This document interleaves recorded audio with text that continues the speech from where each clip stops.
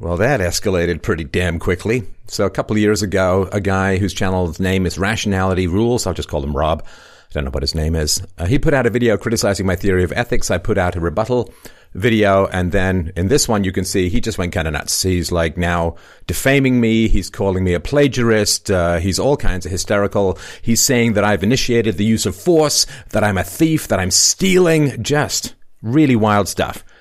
So I'm not going to continue after this, but this is worth a rebuttal just so you can see, I guess, how nasty some people can become.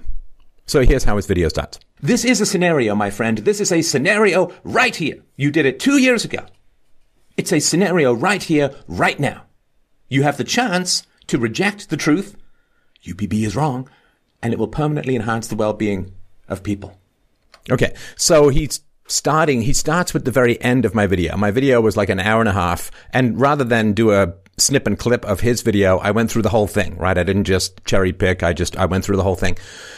Now, his foundational moral principle, his foundational moral stance was this. He said, if I had to choose between the truth and the well-being of organisms, I would choose the well-being of organisms every single time.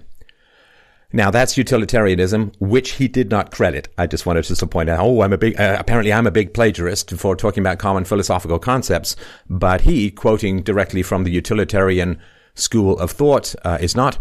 So he said, I would choose the well-being of organisms over the truth every single time. And then I said, well, UPB bans rape, theft, assault, and murder. So if you're saying UPB is false, then you must be saying that you prefer the truth over that which benefits human beings for sure, because human beings are harmed by rape, theft, assault, and murder. So this was my argument, just saying, by your standards, what you're doing is immoral, which means that you need to change your standards, right? I mean, because you want to be a good person. But you didn't take that, did you? So even by your own argument, you're not only wrong, you're immoral. Right. So just to reiterate, I didn't say he was immoral. I said by your own argument, right? If you say I will choose the well-being of organisms over the truth, but UPB is wrong, even though UPB will serve the well-being of organisms, then you've made a huge moral mistake, right? A few weeks ago, STEFAN MOLYNEUX published a response to my video titled Universally Preferable Behavior. Now, I just want to point out something that is not an argument, but is kind of an irritant, which is throughout the video, my book, my theory, and everything is called Universally Preferable Behavior, but he consistently refers to it as universally preferable behavior. It's not the end of the world. It's not a massive argument, but it does show a particular kind of carelessness if you can't even get the name of the theory and the book right. Just pointed that out. Debunked. This is universally preferable behavior debunked. Within it, he, according to him, rebutted my criticisms, and this is my rebuttal of his rebuttal. But first, please forgive their opponents so and bans on this week's rebuttal. Debunked. Debunked, all right. It's been 3 years since I created my original video, and it shows. At the time, my equipment was poor and my time was scarce, and consequently, I had to yell at the microphone in order for it to pick up my voice. Sorry. Okay, so I'm not sure. So he says his time was scarce, but the video is chock full of excerpts from my audiobook, of screenshots of my book, of graphics that were animated. So to me, if you had enough time to do that, I don't do that kind of stuff. It's just me and a camera for the most part. But if you have the time to put together all these graphics and get all these screen grabs and find the right places in my audiobook, you really can't claim that a shortage of time was the issue. And I don't really think that you can claim that your audio setup wasn't exactly what you wanted, and therefore, well, let's find out about that. And I was not able to be as articulate and precise as I otherwise could have been. So he was not articulate. He was not precise because he didn't have time, and his audio equipment wasn't what he wanted it to be. Come on, this is crap. You're responsible for what you release, right? So you can't release something, and if it turns out that you made some major mistakes, which he did, you can't just say, well, you know, but I didn't check it, I didn't have time, my audio equipment wasn't quite right. I mean, that's a good carpenter doesn't blame his tools, right? You own it. Given this, I think a few of Stefan's comments are valid. My choice of language wasn't perfect. Disastrously flawed. Not just flawed, not just wrong, but disastrously flawed. And I should have bolstered and caveated a few of my statements. If there was a scenario in which I had to choose between knowing the truth but permanently diminishing the well-being of organisms, or not knowing the truth but permanently improving the well-being of organisms, I would choose the latter every time. Oh, just by the by, it's kind of funny, right? So if you look at this little scale here, on the left is truth and on the right is the well-being of organisms. He says he would choose the well-being of organisms, but he actually has the weigh scale go down on the truth, which is the opposite of what he's saying. It's just a funny little mistake, and it's not particularly relevant. It's just something my daughter noticed, which was interesting. Every time. And so for this, I take responsibility and will do my best to rectify these mistakes within this video. But as... Wait, so he's saying that his core moral statement was incorrect. Then I guess, why are you concerned about the speck of dust in someone else's eye when you have a mote beam in your eye? Why is he bothering to criticize my system of ethics when his core moral statement, his absolute moral statement that he would choose the well-being of organisms over the truth every single time is something that he does not believe or something he does not accept or is incorrect?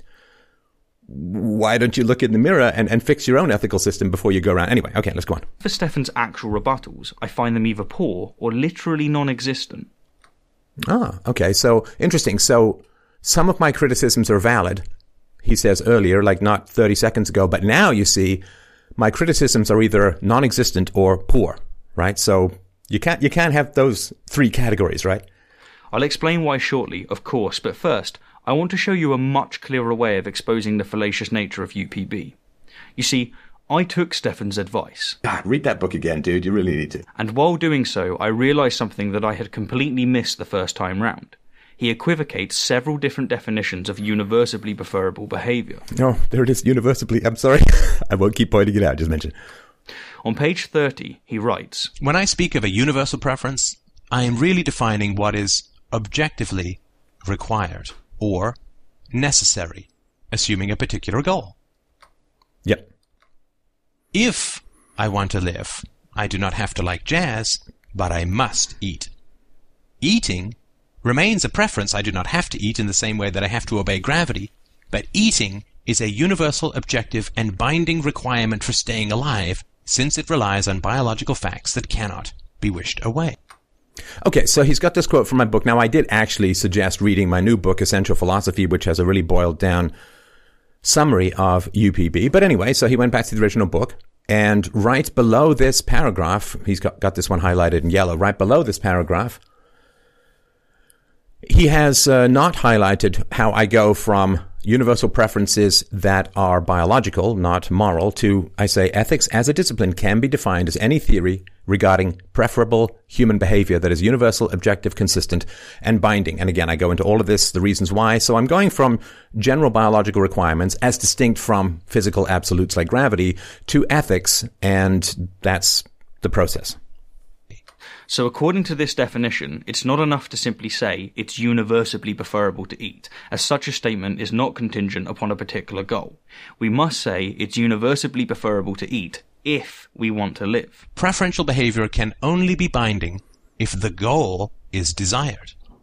Right, so I say that when I'm talking about, you can just see this up the top to the right of my head, I'm really talking about what is objectively required or necessary, assuming a particular goal. Right? Let's just go back here for a sec. And so assuming, when I speak of a universal preference, I'm really defining what is objectively required or necessary, assuming a particular goal, right? So this is early on in the book, so I'm saying universal preferences always assume a particular goal, right? So I'm not going to repeat that every single time I use the phrase universal preference because I've already set it up as universal preferences mean assuming a particular goal. Got it? All right, let's go on. We must say it's universally preferable to eat if we want to live. Preferential behavior can only be binding if the goal is desired. Right. Now, this is a very clear philosophical definition, albeit linguistically confusing, as labelling something that's required, universally preferable, implies that all entities universally share the same preference. No, it's not linguistically confusing if you project confusion onto the definition. So when I say universally preferable, that's talking about the future. Something that is preferable means the future in general. Something that you prefer or you prefer is in the present. Preferred generally is in the past. And so I don't know when I say that something is a universal preference, that if you want to live, you have to eat. And I specifically say in the book that not everyone chooses to eat, right? There are anorexics, there are people on hunger strikes, and so on. And so it's universal if you want to live, but that doesn't mean everyone chooses it. That's very, very clear in the book. So I don't know why it's linguistically confusing when it's very clearly defined. Labeling something that's required, universally preferable, implies that all entities universally share the same preference. And no, it doesn't. See, when you say implies, you can't say it's confusing if it's not there. Of course, they don't, as STEFAN acknowledges. Oh, so it's not confusing because I acknowledge that it's only universally preferable to eat if you want to live. However, it needs to be made very clear that this is simply Immanuel Kant's hypothetical imperative. Okay, so Kant's hypothetical imperative, this is where things start to get pretty nasty and defamatory. So it's an if-then statement. If you want to live, then you must acquire calories. If I say that it is preferable for human beings to exercise and eat well, what I am saying is that if you want to be healthy, you should exercise and eat well. But despite Stefan stealing Kant's work... See, now I'm stealing Kant's work. Now, let's go on to hear what he has to say, and then I'll give you my rebuttal. And labelling it UPB, this is nonetheless a crystal clear definition.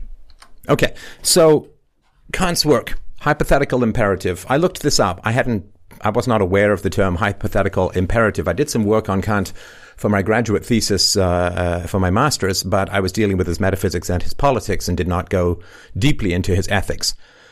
So I do have some information here that will help us clear up this hypothetical imperative, because he's incorrect even in his definition. I don't know where it came from, but let's just say I did look it up. Okay, so this is a very brief introduction to Kantian ethics. I'll put the links to all of this below.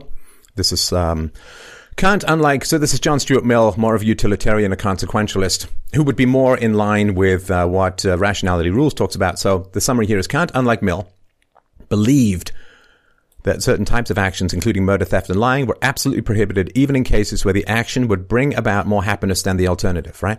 So this is absolute morality, unlike consequentialism, utilitarianism, some overlap with pragmatism, which is the idea that you act to maximize benefit to people, I guess, in this. So when Rationality Rules, when this Rob fellow says that he would choose the well-being of organisms over the truth every single time, he is sitting in the camp of utilitarianism. And we'll get to more of that in a sec. But let's go over the Kantian thing, right? So for Kantians, there are two questions we must ask ourselves whenever we decide to act. One, can I rationally will that everyone act as I propose to act? If the answer is no, then we must not perform the action. Does my action respect the goals of human beings rather than merely using them for my own purposes? Again, if the answer is no, then we must not perform the action. Kant believed that these questions were equivalent. Kant's theory is an example of a deontological moral theory. According to these theories, the rightness or wrongness of actions does not depend on their consequences, but whether they fulfill our duty. Right now, I don't talk about the categorical imperative in UPB because I don't believe in the categorical imperative, which says, can I rationally will that everyone act as I propose to act? No, I don't agree with that for reasons I've gone into a number of times before. And I don't talk about duty, and I don't talk about law, and I don't talk about moral guidance from a theological perspective, right? So Kant believed that there was a supreme principle of morality, and he referred to it as the categorical imperative. The CI determines what our moral duties are. Okay, so I'll just go real quick here. An imperative is a command. So pay your taxes is an imperative, as are stop kicking me and don't kill animals. So hypothetical imperatives. These imperatives command conditionally on your having a relevant desire. E.g., if you want to go to medical school, study biology in college. If you don't want to go to medical school, this command doesn't apply to you. Another example. Your father says, if you're hungry, then go eat something. If you aren't hungry, then you are free to ignore the command. Right? So morality here, so the categorical imperatives would say, don't cheat on your taxes, even if you want to cheat, and doing so would serve your interests, you may not cheat. What is the connection between morality and categorical imperatives? Morality must be based on the categorical imperative because morality is such that you are commanded by it and is such that you cannot opt out of it or claim that it does not apply to you. Okay, so Kant has distinguished between absolute morality and categorical imperatives, and these hypothetical imperatives, which is if-then statements. So he's categorizing something that has been around in philosophy from the very beginning. So way back in the day, and this is both Plato and Aristotle, and as far as we can tell, Socrates, based upon what Plato wrote about him, that there are two states of being, right? Or two actions, right? So Aristotle said that the one thing we don't do in order to do something else or to get something else is a state of happiness, right? So when we're happy, we're enjoying that. We're not happy in order to become something else, right? So we eat well to not be overweight, because being overweight would make us unhappy. We eat well. We exercise to stay healthy, because being unhealthy makes us unhappy and in pain and so on. So there's lots of things that we do in order to do something else, to get something else. But then there's a state called happiness or eudaimonia or whatever that we just sit in because it's very pleasant in and of itself. So the idea that there are ends in themselves and then there are goals to an end is all the way back to philosophy. And if you look at the difference between the categorical imperative, as Kant has described it, and the hypothetical imperative in the realm of morality versus law, you can see this very, very clearly. So moral instruction generally came from religion in the past, and religion would say, God has commanded this, therefore you must do it.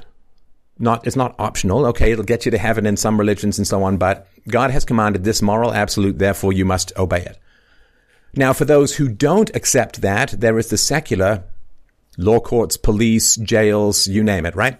And so why should you not steal a car, for instance, right? You should not steal a car because stealing is wrong. Thou shalt not steal, saith the Lord. Now, for those who don't accept that, you could say, well, you should not steal the car because you'll go to jail. You'll be caught and you'll go to jail, and that's going to be bad for you, right? So the first is the categorical imperative. The second would be closer to the hypothetical imperative. But here you can see that the hypothetical imperative does not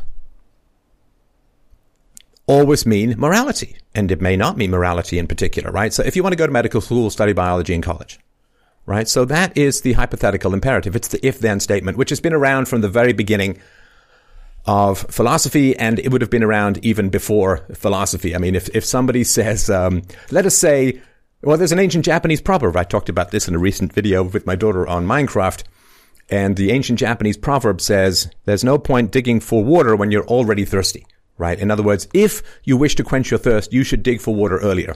And this is an ancient Japanese proverb. Are they also stealing the hypothetical imperative from Immanuel Kant? No. Immanuel Kant gave a label to a long-standing, long-term trend of a way of thinking in philosophy and just in life. In life. I mean, monkeys are like, well, if I want the fruit at the top of the tree, I have to climb the tree. They wouldn't formalize it, but they would definitely pursue that. A monkey's also stealing from the categorical versus the hypothetical imperative from Kant. No, this is not. Now, if I said that I have developed this idea that some goals require objective actions to achieve, and I came up with the hypothetical imperative and nobody thought of it before me and it's all mine, well, that would be plagiarism, of course, right?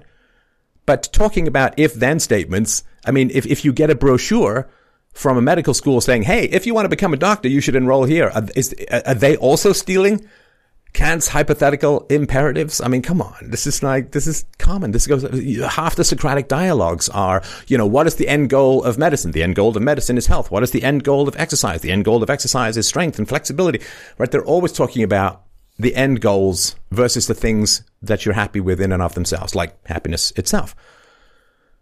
So, a little confusing here. In fact, he's just wrong to say that when I talk about if-then statements, oh my goodness, Beginner's Applied Symbolic Instruction Code, the programming language that me and nobody else over 12 used, if-then statements. And so are computers also stealing from the hypothetical imperative because they have if-then statements? I mean, it's not. So many years ago, I put out a video which described my theory of property, which is we own the effects of our actions. And I talked about sort of why and how it works. And some dude, I think he was an academic, got all hysterical and said, aha, Molyneux is stealing from John Locke because John Locke had the labor theory of property, which is very distinct from the labor theory of value, which is a Marxist concept, kind of opposite in many ways. And so John Locke's theory, very briefly, is that when you create something, when you make something, you are mixing your labor in with that object, and therefore it becomes yours. And as long as there's enough for everyone else, and it's not the last one and all that. And the idea that when I say we own the effects of our actions, and therefore I'm plagiarizing John Locke, is again defamatory and ridiculous and false. Because is anyone going to seriously think, is anyone out there going to seriously think that no one had any idea of ownership before John Locke? Like in the ancient world, if you made a gourd and took it to the marketplace, you could not sell it because nobody recognized it as yours. If you went to an unowned area and you made a house, it was never going to be your house. If you had a baby, everyone just wandered around saying, I have no idea who the parents are. I have no idea what's going on. If you wrote a book, right? The Republic by Plato. Plato created the Republic. He's the author of the Republic. He's responsible for the effects of his actions, in this case, a book. And so the idea that John Locke had a particular way of categorizing and describing a commonly accepted notion in all rational legal systems, or even irrational legal systems going back to the dawn of time, that if you create something, it's yours. The fact that John Locke described it in a particular manner and attempted to justify it in a particular manner does not mean that anyone who talks about you own what you create is stealing from John Locke, because the idea predates John Locke by thousands and thousands and thousands of years.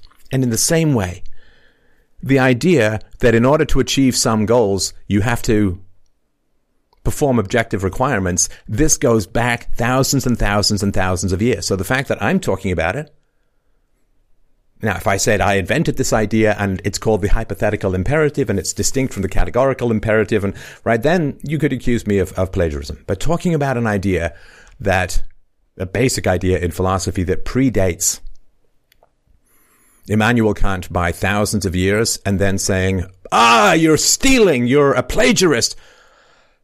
It's literally crazy. It's literally crazy. Now, this is from Stanford. It's a little more formal, but I'll just sort of read it to sort of follow it. So this is categorical and hypothetical imperatives. Kant holds that the fundamental principle of our moral duties is a categorical imperative. It is an imperative because it is a command addressed to agents who could follow it but might not. This is a great quote from the Godfather, e.g., leave the gun, take the cannoli. It is categorical in virtue of applying to us unconditionally or simply because we possess rational wills without reference to any ends that we might or might not have. It does not, in other words, apply to us on the condition that we have antecedently adopted some goal for ourselves, right? So it's an absolute regardless of the goal. There are oughts other than our moral duties, according to Kant, but these oughts are distinguished from the moral ought in being based on a quite different kind of principle, one that is the source of hypothetical imperatives, right? So this is Stanford, right? There are oughts other than our moral duties. So if you want to live, you ought to eat. If you want to live, you ought to breathe. And they're distinguished from the moral ought. They're other than our moral duties. So I have a book called Universally Preferable Behavior. Sorry, I was going to say universally Preferable Behavior, A Rational Proof of Secular Ethics. The book is about ethics. It's about morality. And so to say that I have taken Kant's hypothetical imperative, which is not specifically related to morality, and created a moral system of absolutism based upon a category developed by Kant to distinguish actions from morality it doesn't fit at all, right? Because this guy, Rob, Rationality Rules, whatever his name is, he says that I've stolen the hypothetical imperative and repackaged it as UPB. But the hypothetical imperative is not to do specifically with morality. It's, well, if you want to become a doctor, you need to go to medical school. If you're thirsty and you want to quench your thirst, you need to drink something. These are not moral categories. So how on earth could a book on morality have stolen something that is not related to morality, which predated Kant as a concept by thousands of years? I mean, it's just sad. It's a sad, pitiful, defamatory accusation that is really wrong. It's a nasty accusation. It's harsh. It's hurtful. It's destructive to reputation. It's bad. It's bad to lie about someone in this manner and accuse them of something that is not true. I mean, he's got no proof of anything to do with this. And the quote that he has is that the hypothetical imperative is moral. But here you can see, according to Stanford and other places, that it's not foundationally moral. It can include some aspects of, quote, morality, but Kant, I think, would say that if you don't steal a car because you don't want to go to jail, that's not moral. It's just consequentialist, right? It's not foundationally moral, which is why he has the categorical imperative, which is the morals you have to follow no matter what. So the arguments that I give too, like you don't have to like jazz, but you do have to eat if you want to live, is clear that I'm not talking about morality. Because you can choose to starve yourself to death. It's not immoral. Your body is your own property. You can harm it if you want. It's not evil because you're not initiating force against someone else. So anyway, it's a terrible thing to say about me. It is hysterical. It is false. It is wrong. And I guess it can tell you all you need to know about this guy's ethics. So return to this fellow's argument. The examples he's got highlighted there are not moral arguments. Right? If you want to be healthy, you should exercise and eat well. It's not a moral argument. It's a consequentialist argument based on human biology. And so if he says this is an example of me stealing Kant's work, but the hypothetical imperative says a moral obligation that applies only if one desires the implicated goal, well, then he's got examples here where I'm not talking about morality. So how can I be stealing Kant's hypothetical imperative if I'm not talking about morality? But he's got the quote here which says a moral obligation that applies only if one desires the implicated goal. Now, the reading that I've done on Kant says that the hypothetical imperative includes non-moral actions, but of course, non-moral goals have been around since the dawn of philosophy and even before. So either way, he doesn't make this claim, this really nasty, ugly, vicious claim of plagiarism stick and stealing and so on. Anyway, let's go on. It is preferable for human beings to exercise and eat well. What I am saying is that if you want to be healthy, you should exercise and eat well. But despite Stefan stealing Kant's work and labelling it UPB, this is nonetheless a crystal clear definition.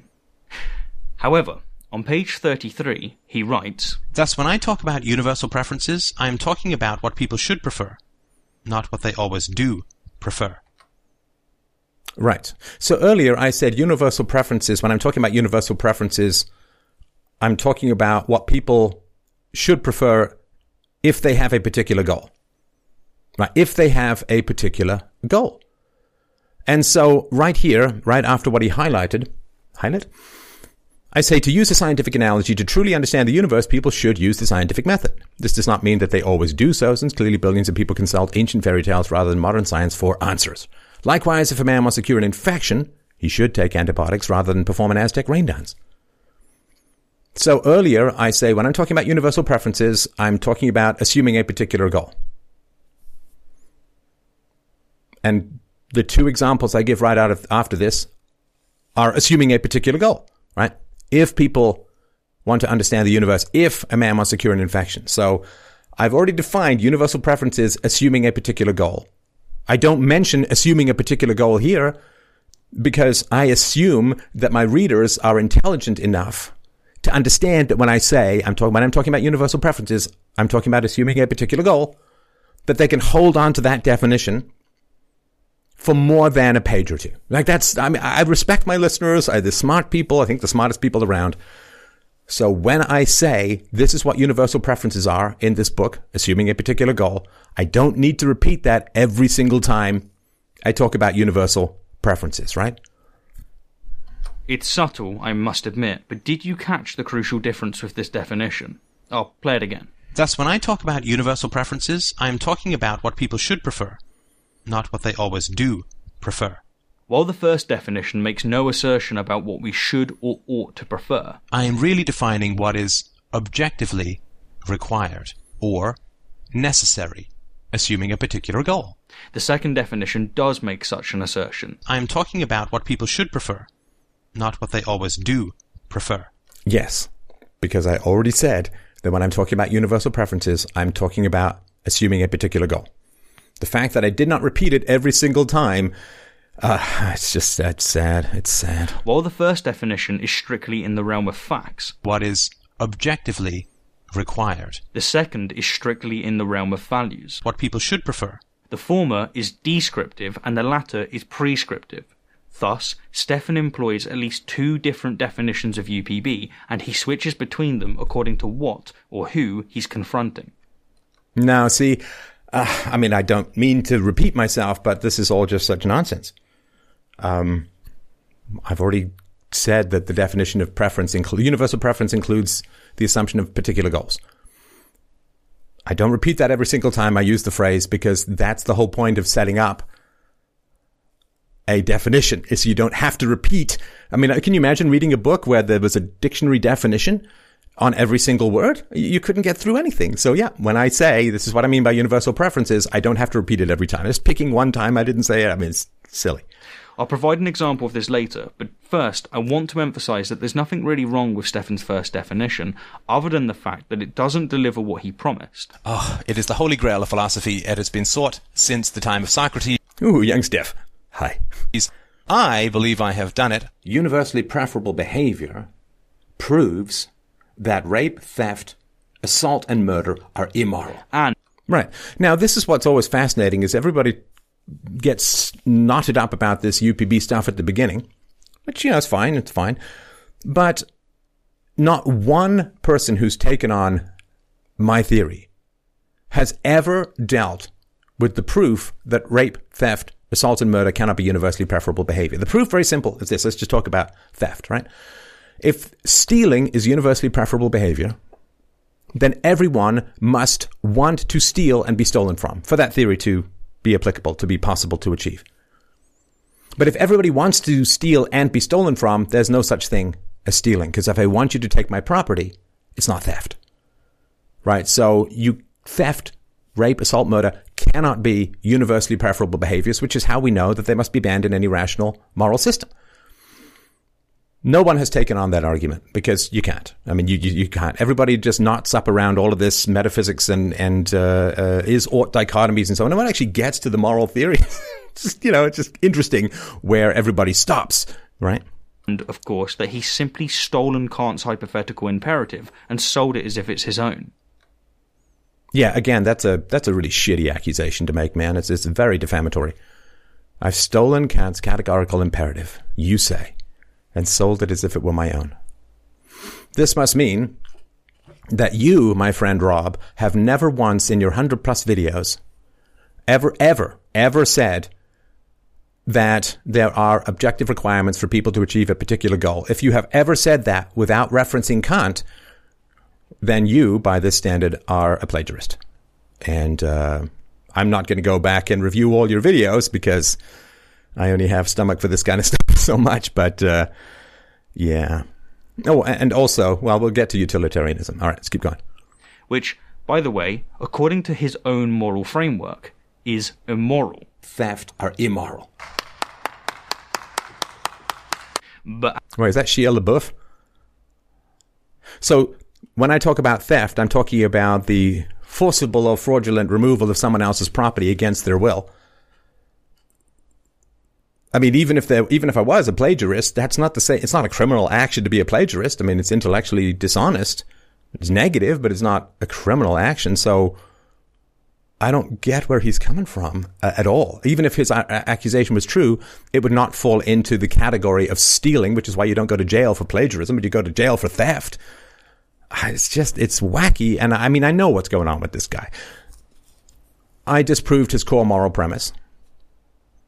And he's lashing out because he's kind of immature and he wants to level up. So now he's trying to use my own ethics against me by creating this straw man that I stole from Kant, a common human conception that some things have objective requirements if you want to achieve a goal, which is kind of basically most things in life, just about everything in life, right? If you want to get to the top of the leaderboard in Fortnite, you have to play Fortnite. You know what I mean?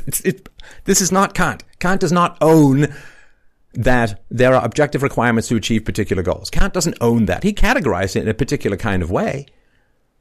But that's like saying that the guy who classified mammals invented mammals like God did, like created mammals out of plasticine and God breath. I mean, categorization is not the same as creation. It's a common idea. So anyway, As for his second definition, which, if true, would deliver what he promised, it fails because it violates David Hume's is-ought distinction, otherwise known as Hume's law and Hume's guillotine, which states that we can't derive what ought to be based upon exclusively what is, or that we can't get a prescription from a description.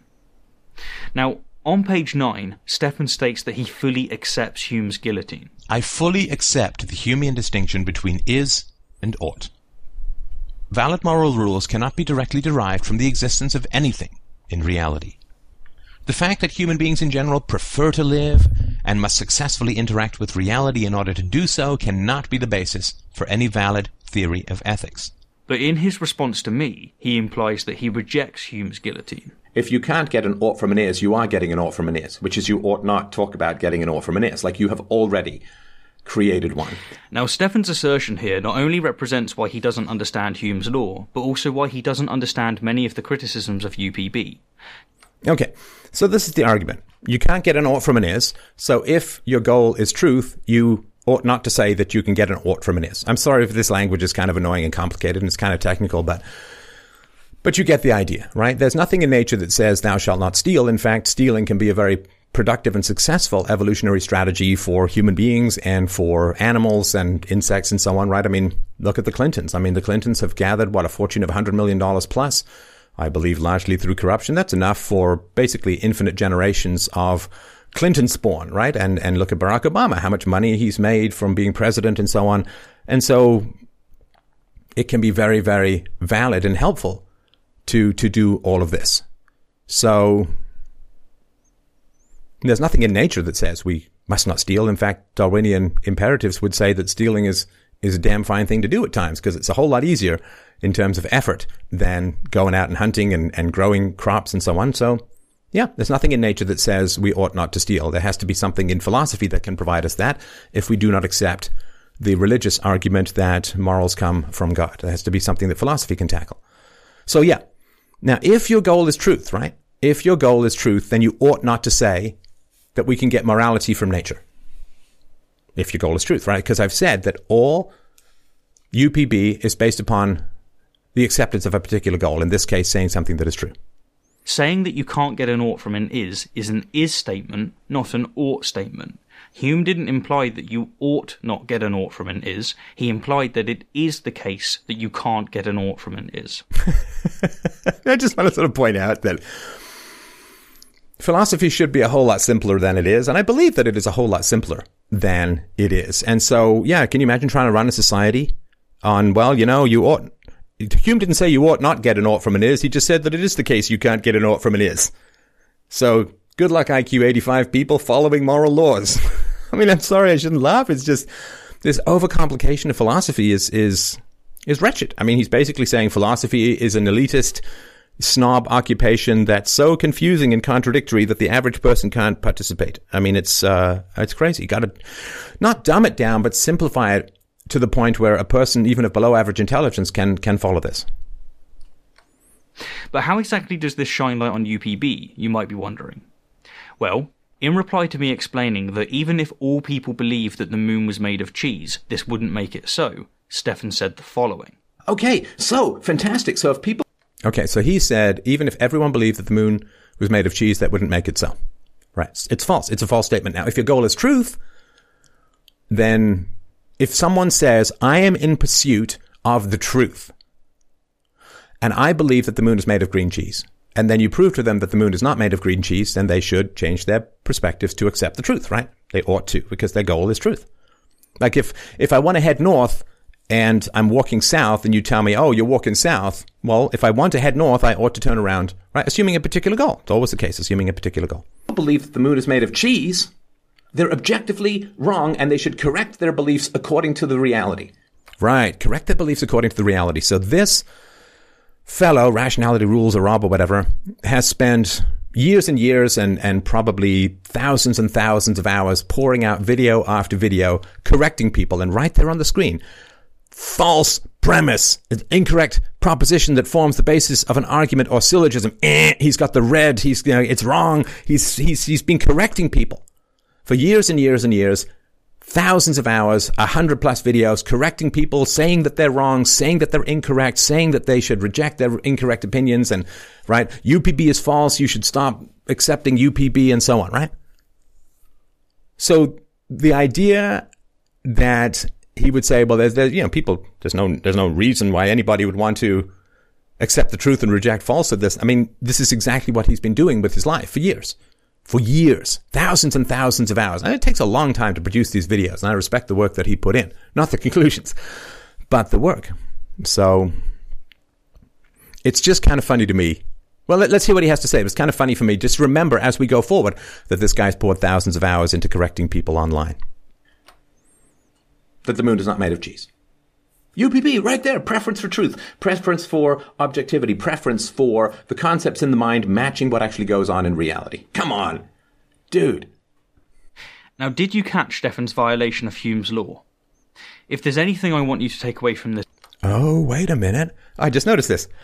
Right. So he said, when I say, if you can't get an ought from an is, you ought not to say it, right? Now, according to him, I just created an ought from an is. The moon is not made of green cheese, therefore you ought to correct your opinion, right? So now he's saying, I have violated Hume's law, which is exactly what I said earlier, that if you can't get an ought from an is, you ought not to say that you can get an ought from an is, right? If truth is not found specifically in nature, truth is the relationship between concepts in the mind and empirical evidence through the senses, right? There's no truth in nature. Like, there's no scientific method in nature. There's no mathematics in nature. There's matter and energy in nature. That doesn't mean that our concepts are subjective, because they have to match empirical objective reality. So I say, you ought not say you get an ought from an is. Now Rob, thinks I just said you ought, like I got an ought from an is. The moon is not made of green cheese, therefore you ought to correct people on it, right? I mean, it's not like a trap. It's just, I say, you ought not to get an ought from an is, right? And he said, no, that's fine. You can totally get an ought from an is. It's just, it's descriptive, not prescriptive, blah, blah, blah, blah, right? So, now he says, Steph, you just violated Hume's law, which was exactly my argument from like 30 seconds ago. This video, it's this. He began by making an is or factual or descriptive statement. So if people believe that the moon is made of cheese, they're objectively wrong. But he concluded by making an ought or should or prescriptive statement. And they should correct their beliefs according to the reality. He said it is the case that they're wrong. They're objectively wrong. And so therefore they ought to correct their beliefs. And they should correct their beliefs. But as any undergraduate philosophy student will tell you, this simply doesn't follow. Dude. Well, and I'm talking about him correcting someone else's beliefs. Right? I'm talking about him correcting someone else's belief, as he is trying to correct my beliefs here. So there's the ought from an is. You ought not to get an ought from an is. And I'm saying that is the ought that you get from the is, and he's just fulfilled that perfectly, like he's just fallen into a train track and following my argument. And of course, I am talking about those in pursuit of truth. Not, just have to run around correcting everyone's beliefs, right? Stefan is equivocating truth with good, but just... No, I'm not. I don't know. Where does good come into it? Good what? I'm equating truth with good? Like, what, it's moral to not believe that the moon is made of green cheese? That's the definition of morality now? Come on. Where does good come into it? I don't understand. This is a real out-of-nowhere definition. He doesn't define good. He hasn't talked about what good means in this context. He's just dropped it in. Because something is true, that doesn't make it good. Well, of course. Just because something is true, that doesn't make it good. My enemy strangled a hobo. That's true, maybe, but it doesn't mean that it's good that he strangled. I mean, okay, I don't know. I don't know where all this is coming from. Truth is about what is, and good is about what ought to be. That... Oh, wait, good is about what ought to be? That's, that, I don't even know what that means. Ought can include non-moral things. If you wish to strangle a hobo, you ought to close your fingers around his neck. It's because he said earlier, well, I wasn't specific and careful enough of my definitions and blah, blah, blah. And now he's just dropping these bombs in like it ain't no thing. In a nutshell, is what's wrong with UPB. Okay, in a nutshell. Stefan is either executed via Hume's guillotine and hence has failed to deliver what he promised. I fully accept the Humean distinction between is and ought. they're objectively wrong and they should correct their beliefs according to the reality. Or he's initiated force by stealing Kant's hypothetical imperative and selling it as if it's his own. Yeah, again, I mean, he just gave me an ought from an is, which is exactly what I predicted. This stealing thing is nasty and underhanded and vicious and catty and defamatory. And now we get Shia LaBeouf again.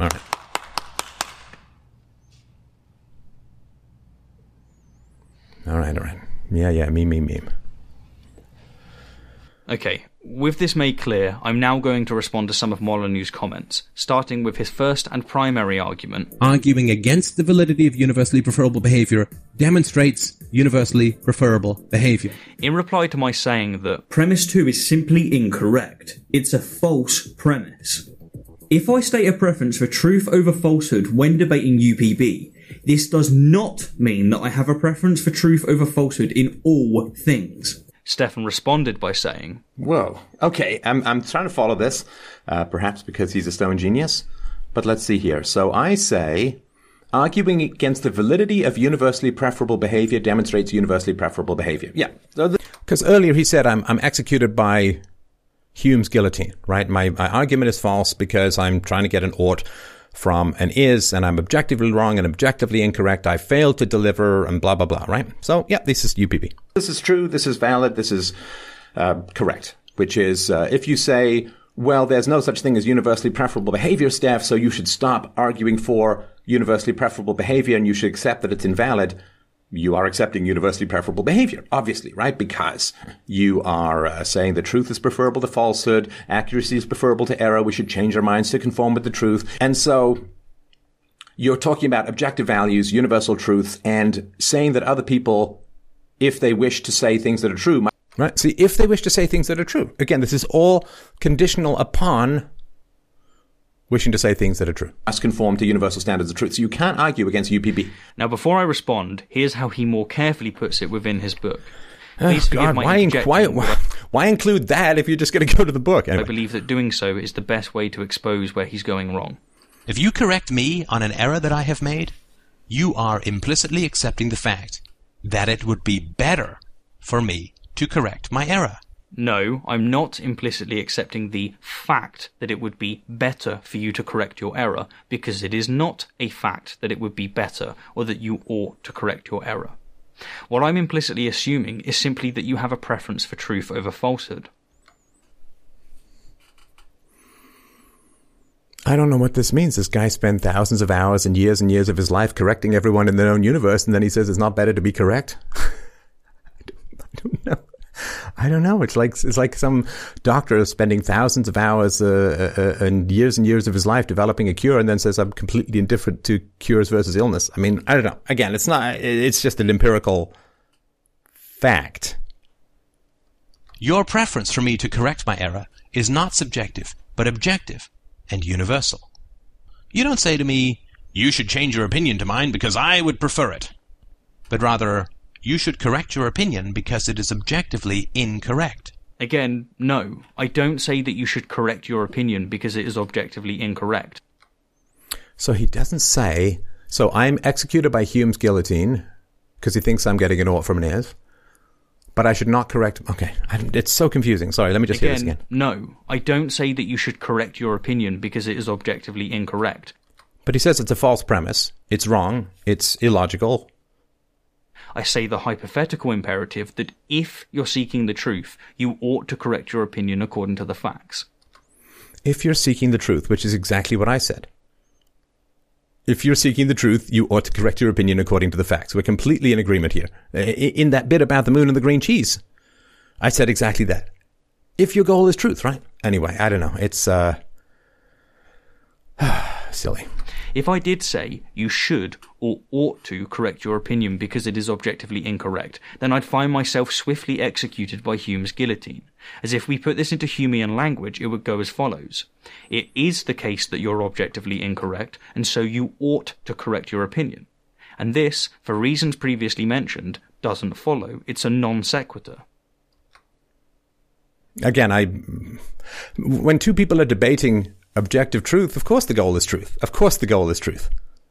I mean, I don't know what to say. It's like going to a nutritionist conference and just objectively reminding everyone with every second sentence that their aim is good nutrition and healthy eating. And I mean, it's implicit. Yeah, I understand.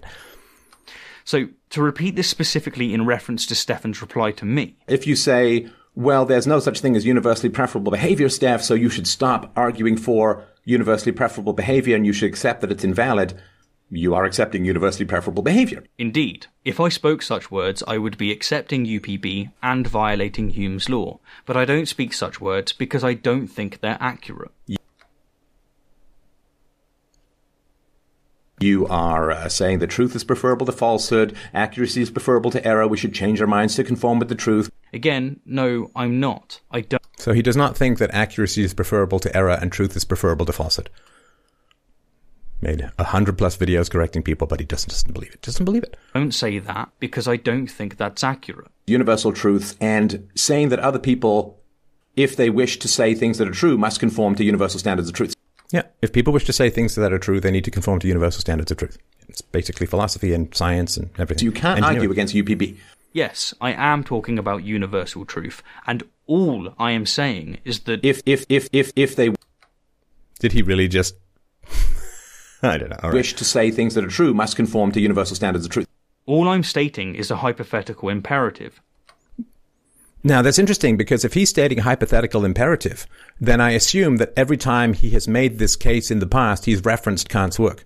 Because he himself is saying, I am stating Kant's hypothetical imperative. So he must have referenced that it's not his argument, his idea, his perspective, but he specifically is using Kant's hypothetical imperative in this argument formulation. Therefore, every single video in the past, he must have referenced Kant. Otherwise, he's plagiarizing, as far as I understand it, according to his definition. And I'm implicitly assuming that your telos, or goal, is truth. So he's implicitly assuming that my goal is truth. Well, of course. And do you know how he can implicitly assume that? Well, he doesn't have to implicitly assume it. He can explicitly assume that my goal is truth because I'm saying this is true. This is valid. Universally preferable behavior is valid. So it's not something he has to assume. It's something that I'm saying. Like, if I see some 80-year-old granny, I don't sit there and say, drop and give me 20, right? But if I say, oh, I can do 20 push-ups easy, and someone says, oh, great, let's see, right? It's not implicit. I'm openly saying I can do 20 push-ups. UPB is valid. Truth is objective. Moving on, after explaining why premise 2 is a false premise, I went on to state that what is for sure is that what we value personally is not universal. And here's how Stefan responded. What? Dude, do you even listen to yourself? What we value personally is not universal. What we value personally... Oh, I'm sorry, I can't see all that. What we value personally is not universal. Look! There's a universal statement of values right there on the screen. Can you read? It's got the word value in it, right? Can you read the text that's right in front of you? What we value personally is not universal. Is that a universal statement? No. Okay, then you have to qualify it and say, I like the idea that what people value personally is not universal, although I reject the very idea of universality. But you know, that's a lot. What we value personally is not universal. Right there. Universal statement. God, read that book again, dude. You really need to. For the purpose of clarity, I'm going to respond to this one sentence at a time, starting with, look! There's a universal statement of values right there on the screen. Can you read, your young eyes? Yes, Stefan. It's a universal statement about what is, not what ought to be. Oh, so now we're dropping the preference for truth, right? Because it's inconvenient. Now there's no implicit assumption that we're in pursuit of the truth. So values have gone out the window. This is a wonderful setup. So you can correct other people, assuming that everyone's in pursuit of the truth, and therefore you can bypass Hume's guillotine, right? So when you correct people, well, I just assume that your telos or goal is truth, right? So it's a great setup. So anytime you correct someone else, you can say, well, you know, I'm assuming the goal is truth here and you're incorrect, so I'm going to correct you. But when someone corrects you, you can say, hey man, you're violating Hume's guillotine and that's great. Fantastic. It's a description, not a prescription. It's right. A universal fact about values, not a universal value itself. Right. What we value. Yeah, because now you see we're no longer implicitly assuming a goal of truth. Yeah. Earlier, but no. You personally is not universal. Is that a universal statement? No. Okay, then you have to qualify. Again, it is a universal statement. It's just not a universal value or preference or moral. It's a statement about what is the case, not what ought to be the case. Then you have to... But is it a true statement? And is truth preferable to error? If you're in pursuit of truth, of course it is, which is what he said was implicit already. Qualify it and say, I like the idea that what people value personally is not universal, although I reject the very idea of universality. Again, I don't reject the idea of universality. Objective facts exist, so far as I'm convinced, but that doesn't mean that objective values exist. Of course, there are right and wrong ways to achieve our goals, but that doesn't mean that our goals are good or moral or universally preferable. Unless, of course, you're using exclusively your first definition of UPB. What is objectively required. But in which case, all you've got is your stolen loot from Kant, and not what you promised. Yeah, that's right, because nobody before Kant ever said that some goals require objective means. Never happened. We were just a complete void before Immanuel Kant came along and had no idea how to achieve anything. There were no manuals on how to make a saddle. There were no manuals on how to ride a horse or forge a sword or win a battle. There was no instructions of any kind on how to achieve a particular goal before Immanuel Kant came along. What people should prefer. So let's move on to Stefan's second proof, which goes as follows. All organisms require universally preferred behavior to live. 2. Man is a living organism. 3. Therefore, all living men are alive due to the practice of universally preferred behavior. 4. Therefore, any argument against universally preferable behavior requires an acceptance and practice of universally preferred behavior. 5.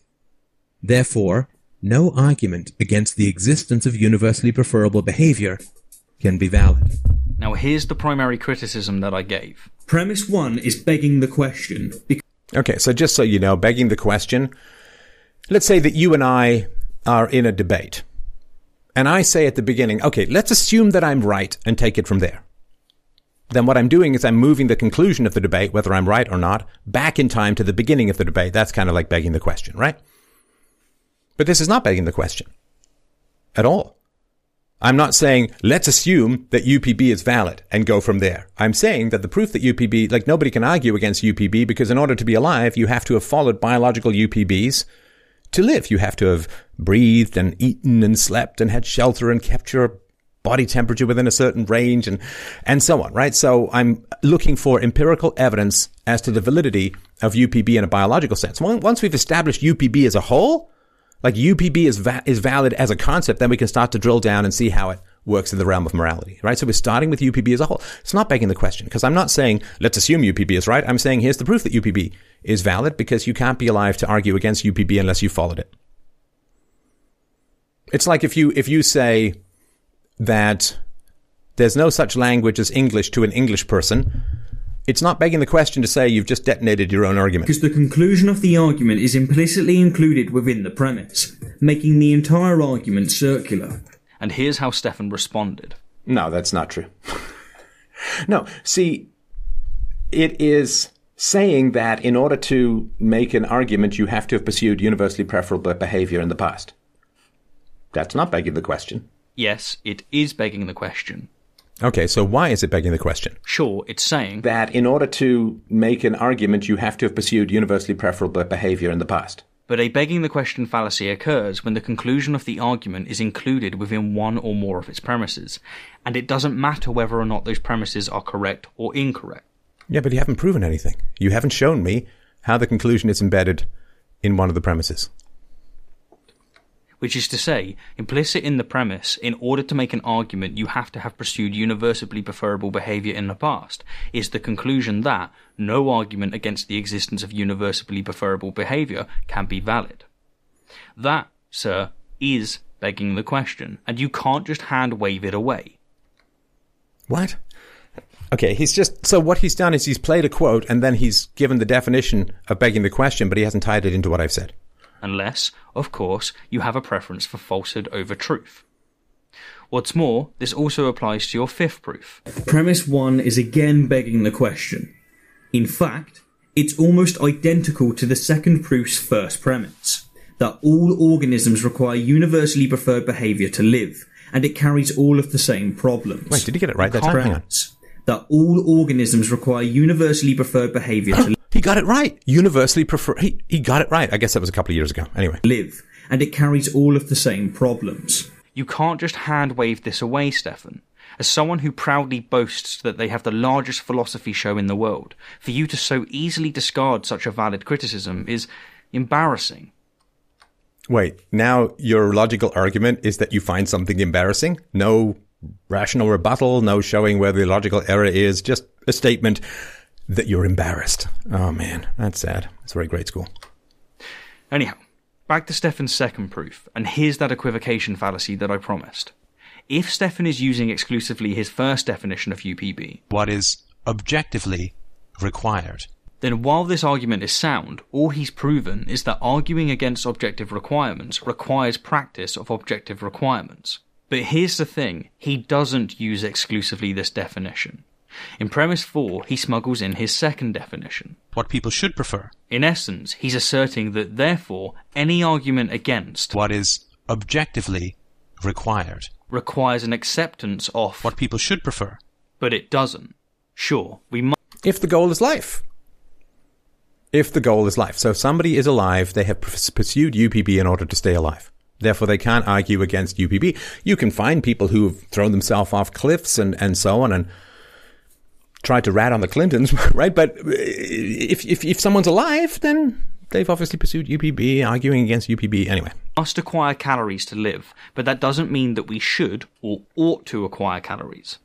Which is exactly what I said in the book, with the example of hunger strikes and anorexia and hanging yourself and it's all, yeah, got it.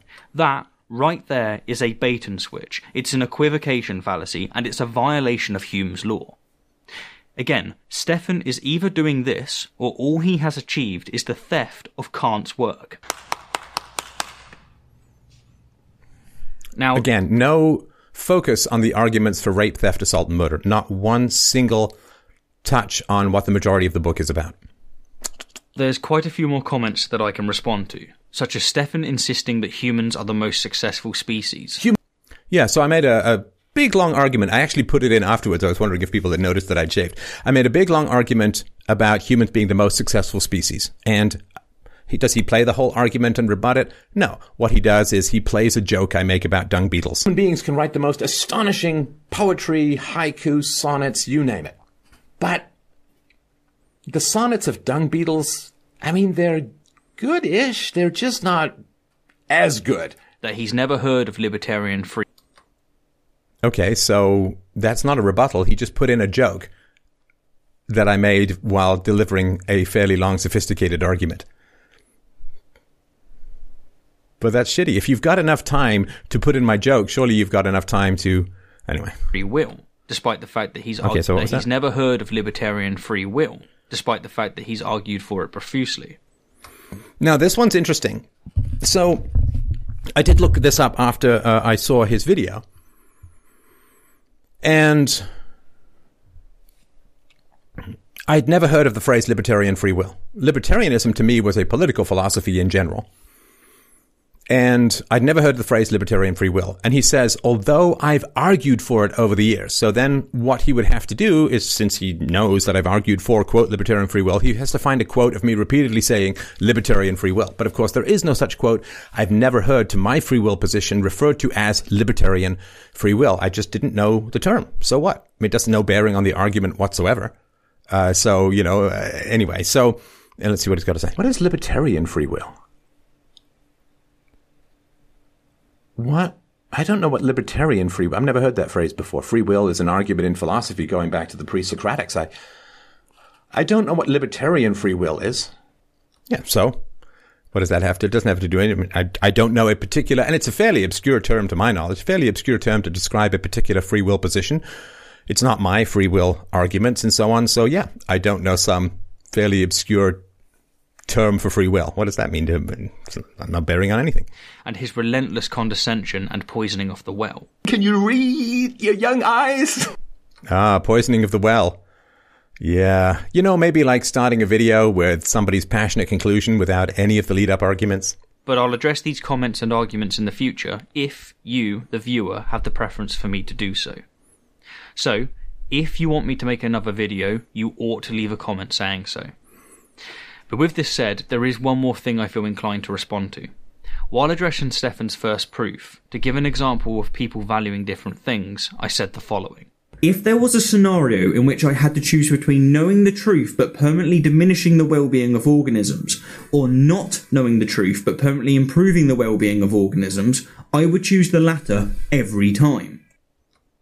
Okay, so just before he gets into all of this, he's very, very sensitive about plagiarism, right? Now, this is utilitarianism. And this is from Encyclopedia Britannica. Utilitarianism, actually, let's switch over. So this is utilitarianism from Encyclopedia Britannica. In normative ethics, a tradition stemming from the late 18th and 19th century English philosophers and economists Jeremy Bentham and John Stuart Mill, that an action is right if it tends to promote happiness and wrong if it tends to produce the reverse of happiness. And not just the happiness of the performer of the action, but also that of everyone affected by it. Such a theory is in opposition to egoism, the view that a person should pursue his own self-interest even at the expense of others, and to any ethical theory that regards some acts or types of acts as right or wrong independently of their consequences.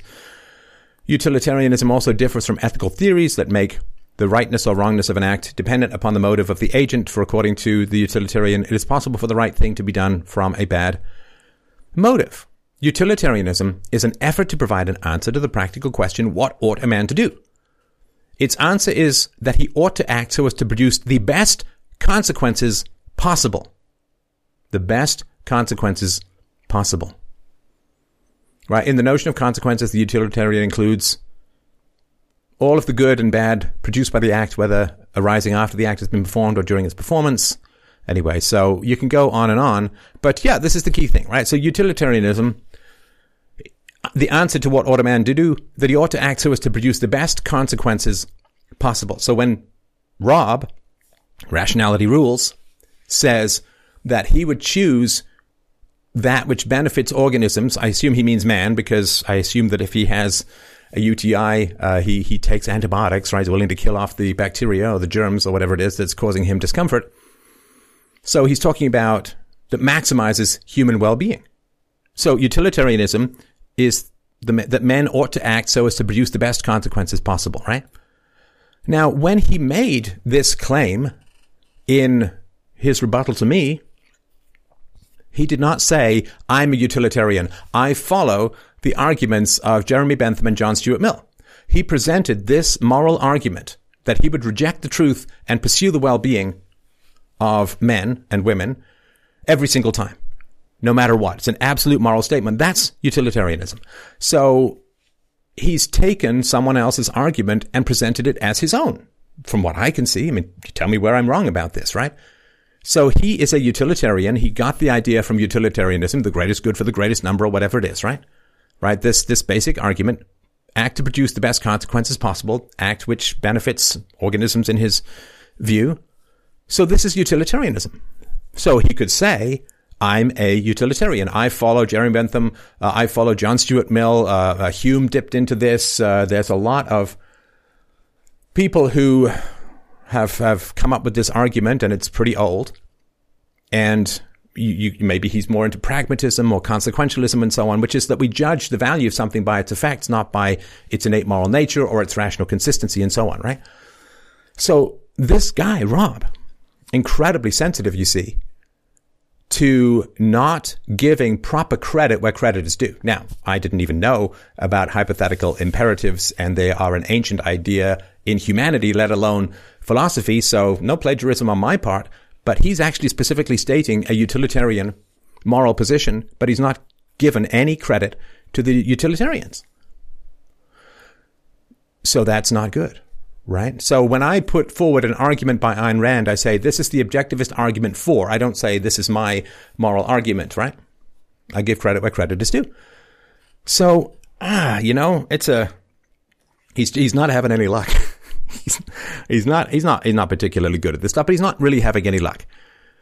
Because when he proclaims himself as a utilitarian without saying, I'm a utilitarian, I follow Jeremy Bentham, John Stuart Mill, or whatever, or I'm a pragmatist, or whatever it is, right? If he's read his Hume, he knows that Hume focused on the consequences of morality because of the is-ought dichotomy and so on.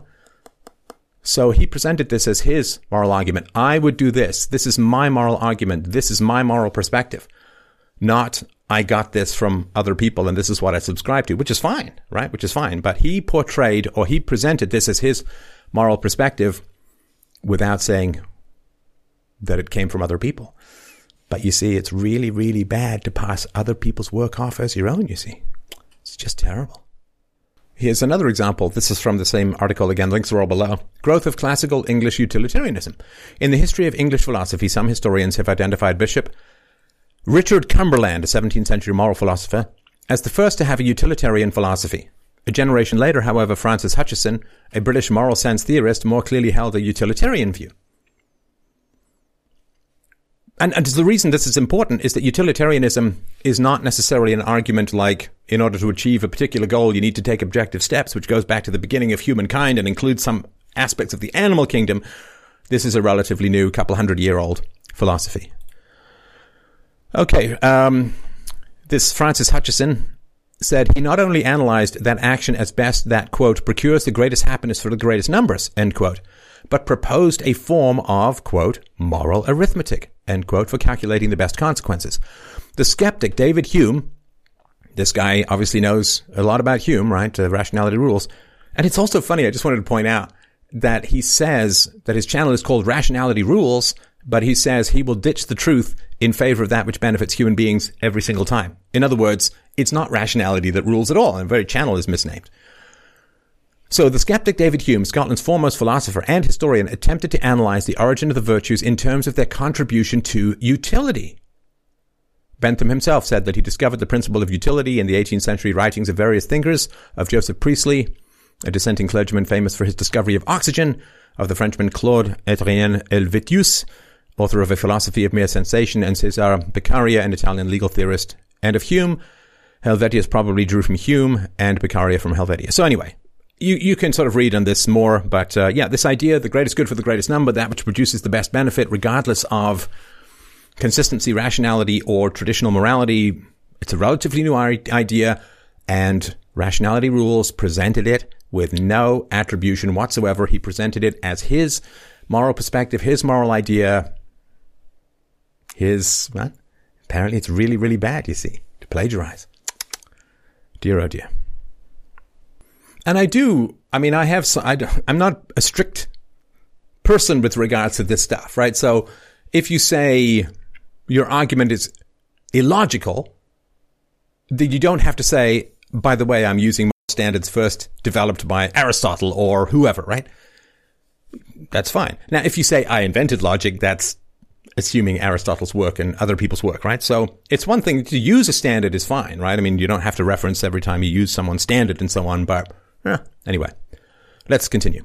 Now, this is a statement that I really should have caveated. Let's go back to his statement. Sorry. Knowing the truth, but if there was a scenario in which I had to choose between knowing the truth but permanently diminishing the well-being of organisms, or not knowing the truth but permanently improving the well-being of organisms, I would choose the latter every time.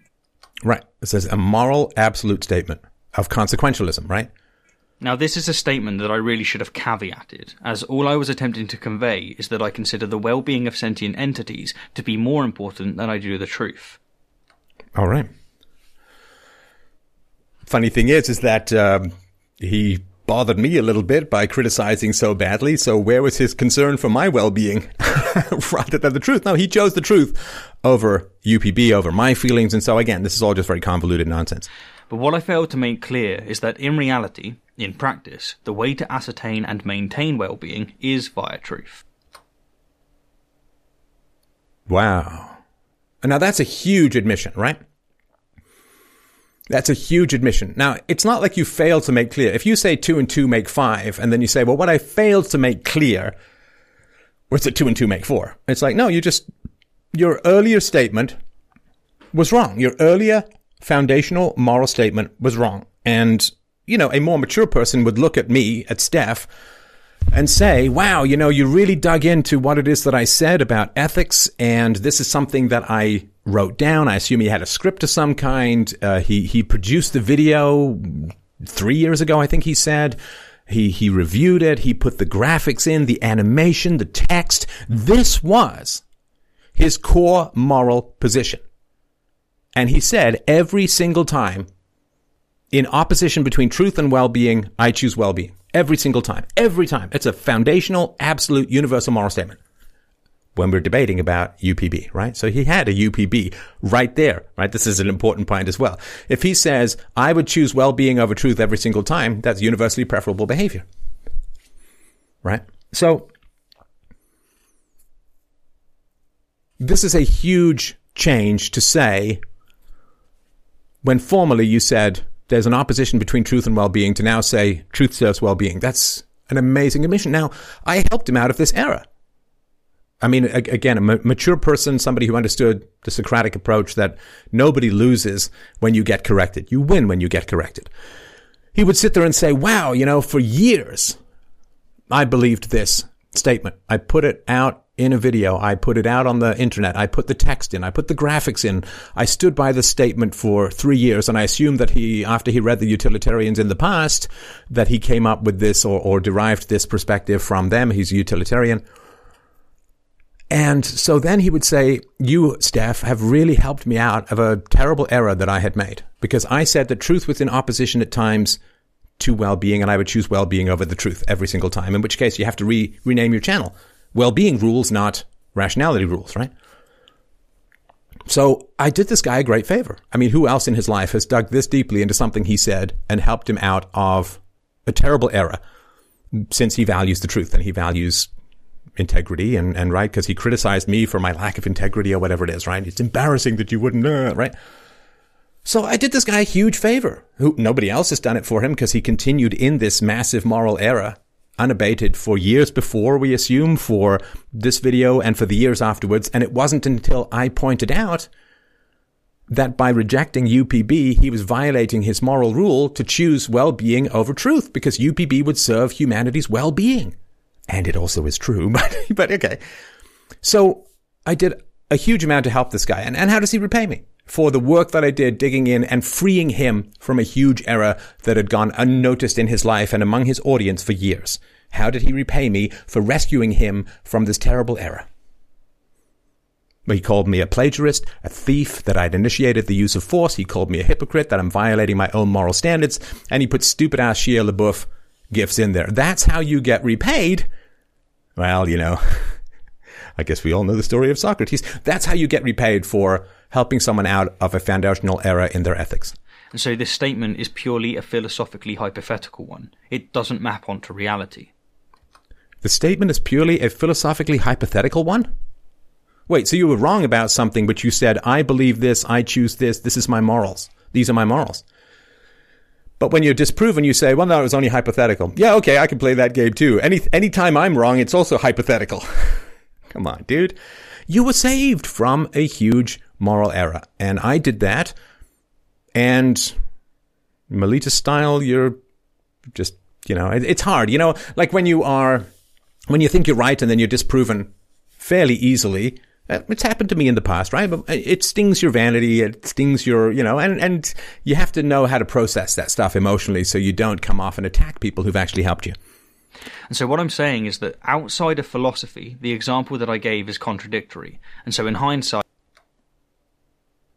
Okay, maybe I didn't help him as much as I thought. Okay, sorry, I had to go back. ...onto reality via truth. And so this statement is purely a philosophically hypothetical one. It doesn't map onto reality. So something can be philosophical that does not map onto reality. Now, when you say it does not map onto reality, isn't that saying that it's false? If I say that gases contract when heated, right? Gases expand when heated. If I say gases contract when heated, or a ball held at shoulder length on the Earth's surface falls upwards, well, it's a false and incorrect statement, right? My ideas, my concepts don't match onto reality. By truth. And so this statement is purely a philosophically hypothetical one. So if I say that a ball will fall upwards, not downwards, when dropped on the surface of the Earth, I could say, not that I'm wrong, but it's a purely philosophical hypothetical. What does that mean? Can you're like the Fonz, like there was this old, I used to watch Happy Days when I was a kid, and he was wrong. And he couldn't say, I was wrong. He said, I was like he couldn't, just say, don't say, well, you see, it was my audio equipment. Yeah, the fault was with my audio equipment. The fault was, that I didn't have enough time. The fault was that when I was wrong, it was just a philosophical hypothetical. Just say that you were wrong about something. It's fine. You're a young man. You've got a bright future ahead of you. You're smart. You're articulate. Do you think you know everything? Do you think, I've been doing this for, now 35 years. I might know a little bit here and there. It's fine. Fine to be corrected by people. It's not the end of the world. It's fine, right? Anyway, so when he's wrong, then it's okay because it was just a philosophical hypothetical. And so this statement is purely a philosophically hypothetical one. It doesn't map onto reality.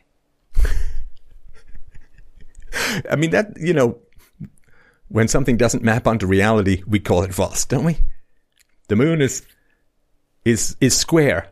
The moon is where Minecraft is, right? It's just a philosophical hypothetical that doesn't map onto reality. No, you just simplify things, man. Don't make philosophy so complicated. You're just wrong about something. You made a moral statement which you did not attribute to the utilitarians, and your moral statement now has been tossed aside. Right? Because you're saying these things are in opposition, and now you're saying that the truth serves, right? The truth serves well-being. That's a monstrous change. It's a huge change. It's a very productive change because I also believe that the truth serves well-being. And because you see, if he'd held on to that earlier perspective, he would have to go and support UPB because UPB would serve the happiness of humanity enormously by helping people to understand why rape, theft, assault, and murder are wrong. So UPB would massively serve humanity. So, maybe that's why he adjusted things. But don't just say it doesn't quite map onto reality and it's a philosophical hypothetical. Just say, nope, you know what? He really helped me figure out that statement was wrong, was incorrect, and, good. Thank you for fixing my error. I really appreciate that. No one else has done that, and I've had this mistake in my brain for years. Like, woof, fantastic, right? Nope. No. And so what I'm saying is that outside of philosophy, the example that I gave is contradictory. Oh, I'm sorry. I know this is a while, but when people, he's struggling to reorient, right? He's struggling to reorient, and I understand that, right? It's a huge change to put out an absolute moral statement and then utterly change it 3 years later because someone criticized you and you hadn't even noticed the error. That's a huge change, right? I understand. Look, I was an objectivist for 20 years until I worked on UPB. It's hard to change, right? I put out moral arguments, that philosophy serves the needs of man, rationality serves the needs of man. Like all the objectivist arguments about ethics, I put out the same objectivist arguments about free will and minarchism, small government, and then I had this big revolution, right? I became a voluntarist or a stateless society advocate and anarchist, and UPB I worked on because I was in my 30s and I still didn't feel like I had a firm grasp on ethics. I worked on that. It's hard to change, and it's hard to publicly reverse positions, right? I was against political action, and then I talked about Trump. I get it. It's hard. But you don't say I was right in some abstract sense, and you don't throw philosophy into the wood chipper because you made a mistake. Making a mistake is perfectly human. We're all on this wild path to get to truth, and it's a complicated and difficult thing to get a hold of, right? So don't do this. To reality. And so what I'm saying is that outside of philosophy, the example that I gave is contradictory. No, see, oh my God. It's like saying, well, I said that gases expand and contract when heated, but now outside of science, this is contradictory. It's like, no, the whole point of science is consistency. The whole point of philosophy is consistency. You can't say my inconsistent statement is fine in philosophy, but outside philosophy, it's inconsistent. That's, you come on, man. And so in hindsight, I should have used a better example. And so this is on me. In hindsight, I should have used a better example. You made a moral, universal, absolute statement that you're now enormously changing. My bad, my mistake, my blunder. However, Stefan jumped on this single sentence and from it fabricated an entire moral philosophy and somehow even a political agenda. Now, I pounced, you see. Now, when you're talking about morality and ethics, when someone puts forward their foundational moral proposition, it's okay to focus on that, right? I mean, it's acceptable when you're talking about foundational universal ethics, that when someone makes a foundational universal ethical statement, like, I will ditch the truth in order to maintain the well-being of organisms, I'm not pouncing on it. And look, I mean, consequentialism is foundational to leftism, right? Because redistributing wealth benefits people who are poor. And it adds, right, there are more poor people than happier people. And so when you use the state to take money from rich people and give it to poor people, net happiness in the short run goes up, right? So utilitarianism does often lead to, and is very much associated with leftism, whereas a principled approach to property rights says that taxation is theft. So, no, it's not fabrication. Oh, yeah, okay. So he's a lefty. So, all right. And then spent a significant amount of time burning this straw man to the ground, after ironically accusing me of straw manning him. And this guy says, wait, what straw man am I burning to the ground? I mean, so he put forward a moral position that he prefers well-being over truth and will sacrifice the truth for well-being. I attack that, but that was his position. It's actually written on the screen. How on earth is that a straw man when I'm responding to what someone actually wrote on the screen? That he would prefer to sacrifice the truth in order to enhance the well-being of organisms. Are you beginning to see the problem here? The sophistry, the lies, the falsehood, the lack of commitment to even his own ethical standard. Right. So just so you understand, this was the closing part. And I do hope that my sort of passion about this topic, and, you know, false moral theories have killed hundreds of millions of people around the world. I'm not blaming it on this rationality rules fellow. I'm just saying that false moral theories like fascism, communism, certain kinds of religion and so on have literally killed north of 1 billion people, north of 1.5 billion people, but certainly hundreds of, just look at statism, right? Outside of war, governments killed 250 million of their own citizens in the 20th century alone.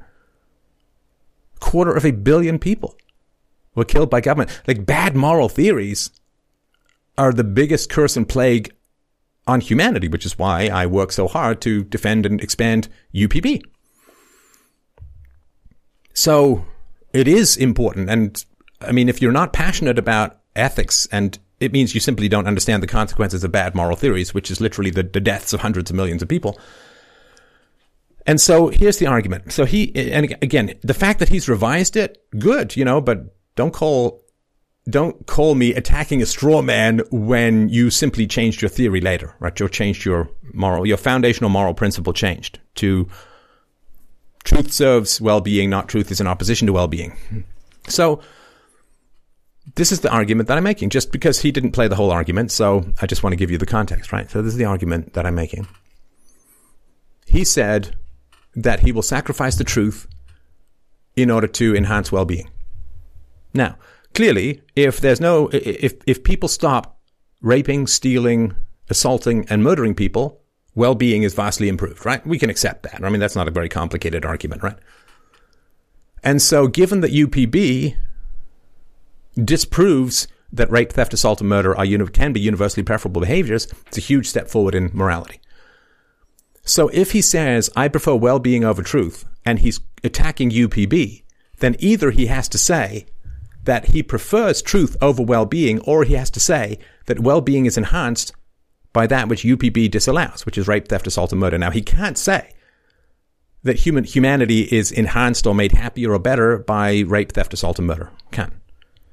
Then he can't say that he prefers well-being over truth if he's criticizing UPB for being false, even though getting behind UPB and supporting it will enhance the well-being of human beings, right? So that's the basic contradiction, and that's what I pointed out at the end, and that's why he changed his position, which I kind of admire, although he kind of blames philosophy and says, well, the problem is philosophy, and, you know, outside of philosophy it's contradictory, but somehow in philosophy it's not. Anyway, horrible, wretched, ridiculous, wrong.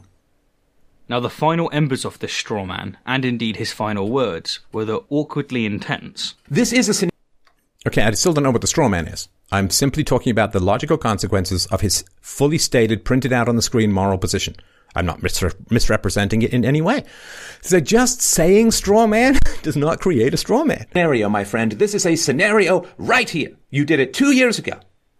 It's a scenario right here, right now. You have the chance to reject the truth. UPB is wrong, and it will permanently enhance the well-being of people. But you didn't take that, did you? Yeah, so I'm pointing out that he's not following his own moral rules as they were stated in his video. Which is true. So even by your own argument, you're not only wrong, you're immoral. Right. He is immoral. At least he was according to his stated views, because he said he would choose well-being over the truth. But then he argued against UPB, although UPB would enhance the well-being of human beings. Right?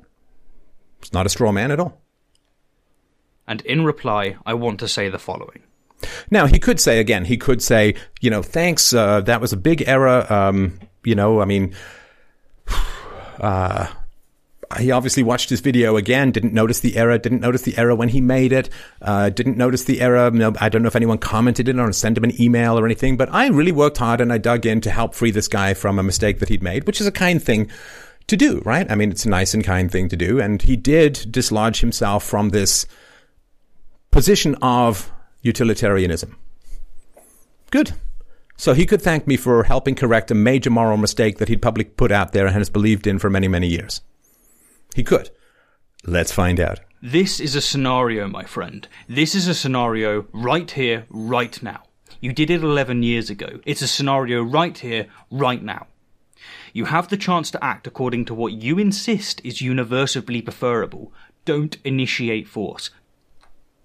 Don't initiate. Oh, is he? Okay, right. So he's back to, because I say that some goals have objective requirements, I've stolen from Kant, and therefore UPB is what? I don't know. Plagiarism. Don't steal. And yet you've stolen Kant's hypothetical imperative. See, again, I can show thousands of examples of how the fact that human beings have objective requirements to achieve particular goals goes back long before that. But utilitarianism is fairly recent, and your moral position is directly derived from utilitarianism, which you did not give credit to. You thief. And so by even your own argument, you're not only wrong, you're immoral. How long do I need to stare at it? How long did he stare at it? Crikey, Stefan. So intense. Yeah, I mean, it is an intense issue, right, to deal with ethics. As I said before, false moral theories have caused the death of hundreds of millions of people. If somebody was talking about releasing a particular virus that would kill hundreds of millions of people, you'd be pretty damn concerned about that, especially if you would be in the path of that virus and your family and people you love. So yeah, I am pretty intense about ethics because they really, really matter. Maybe they don't matter to you as much, but they really matter to me. And given this false accusations of plagiarism, this defamation, which is very, very unwise. I'll tell you that right now. Very unwise, unless you've got really good proof to publicly accuse someone of initiating the use of force, of stealing, of plagiarism, and so on. Very, very unwise, I'll tell you that. And of course, a decent moral person would retract that. I mean, I've made the case. It's a false accusation, and you should retract it. It's wrong. And with that having been said, as far as this guy goes, yeah, I'm done.